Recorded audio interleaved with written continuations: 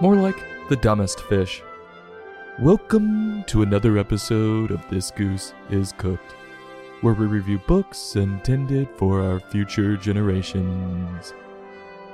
Today's book, The Bravest Fish, originally titled Bright Stanley, by Matt Buckingham, published by Scholastic Inc.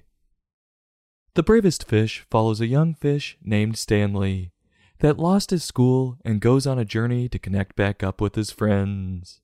Along the way, he encounters some pretty interesting ocean dwellers. Will Stanley ever find his friends? We'll bring some scuba gear.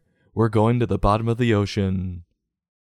The story begins with Stanley waking up one morning. It explains that he lived with his school. He lives at school? Does he just have a rich family who sent him to boarding school, or was he a troubled child that had to be sent off for his behavior issues? The author never explicitly tells us, but this might clear some of it up.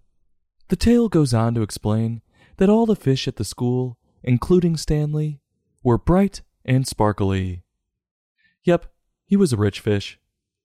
This morning, Stanley woke up late, and none of his friends were around. His school packed up and left without him. They went to different water for the summer.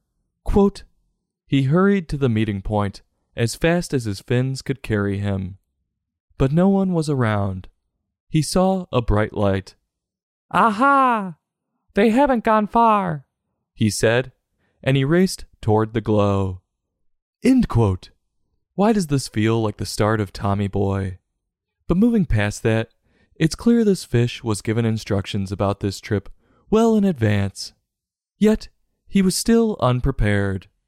Stanley races off by himself, and then up to a stranger, a lobster that was counting his treasure.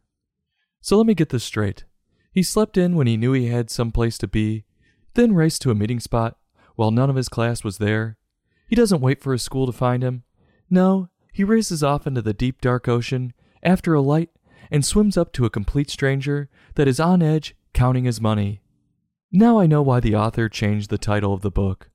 Bright Stanley isn't too bright at all. The lobster is furious Stanley is getting between him and his counting time with his coins, and snaps at Stanley, then points him in the direction of which way his school went. And Stanley swims off, continuing his wild goose chase. Or should I say, school chase. Swimming into the deep dark ocean by himself, again, Stanley sees a light and assumes it's his school.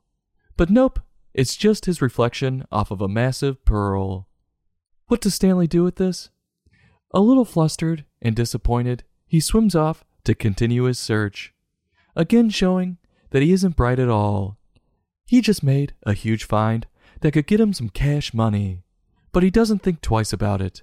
Stanley didn't even try to hide the pearl, or at least mark it. No, he left it for someone else. What an idiot.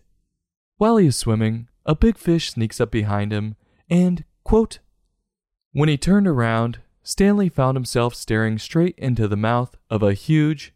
End quote. I love a good cliffhanger, but this one seems pretty obvious that it's a shark. And I turn the page, and, yep, it's a shark. Only it seems like lately they make the sharks friendly. This one is definitely not. He knows Stanley is in the wrong part of town and chases Stanley all over until Stanley was able to find a cave to hide in. In the cave, fear and doubt set in that Stanley will never be able to make it back to his school. He should ask himself why that is. Could it be he's made one too many bad choices that have added up to get him to this desperate point?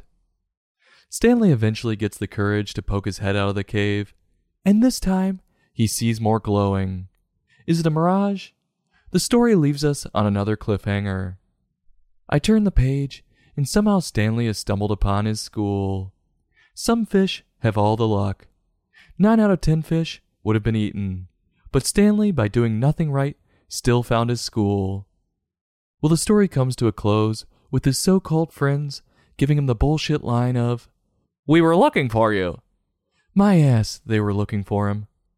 If they were looking for him, they would have never left without him in the first place. They ditched him. But Stanley believes them and tells him his harrowing story to get to them. The lesson here is simple. It's the old adage, fail to prepare, then prepare to fail. This fish knew he had to be somewhere in the morning, and he wasn't there. He then tried to chase everyone down, but he wasn't prepared for that journey either. If this fish was more organized and would have thought all of his actions through, none of this would have ever happened. And if that was the case, we would have no story. Was Stanley the bravest fish? Maybe. But stupidity and bravery go hand in hand. Matt's writing, while a bit wordy, was entertaining. He had plenty of cliffhangers to keep the reader on their toes, and Stanley's run-ins weren't all predictable. And they could have been. Matt could have taken the easy route and had Stanley have 3 boring conversations with 3 different sea creatures, but he didn't. I will say, I'm glad he changed the title. The old one didn't work at all. Matt's pictures were even more fun than his writing. His contrast of dark to light was appealing to the eye, and varying perspectives kept the story from being dull. So on a scale from 1 to 5, I'm going to give this book a 3.1. I'll have a heapin' helpin'. This goose is cooked. Join us next time for another in-depth book review.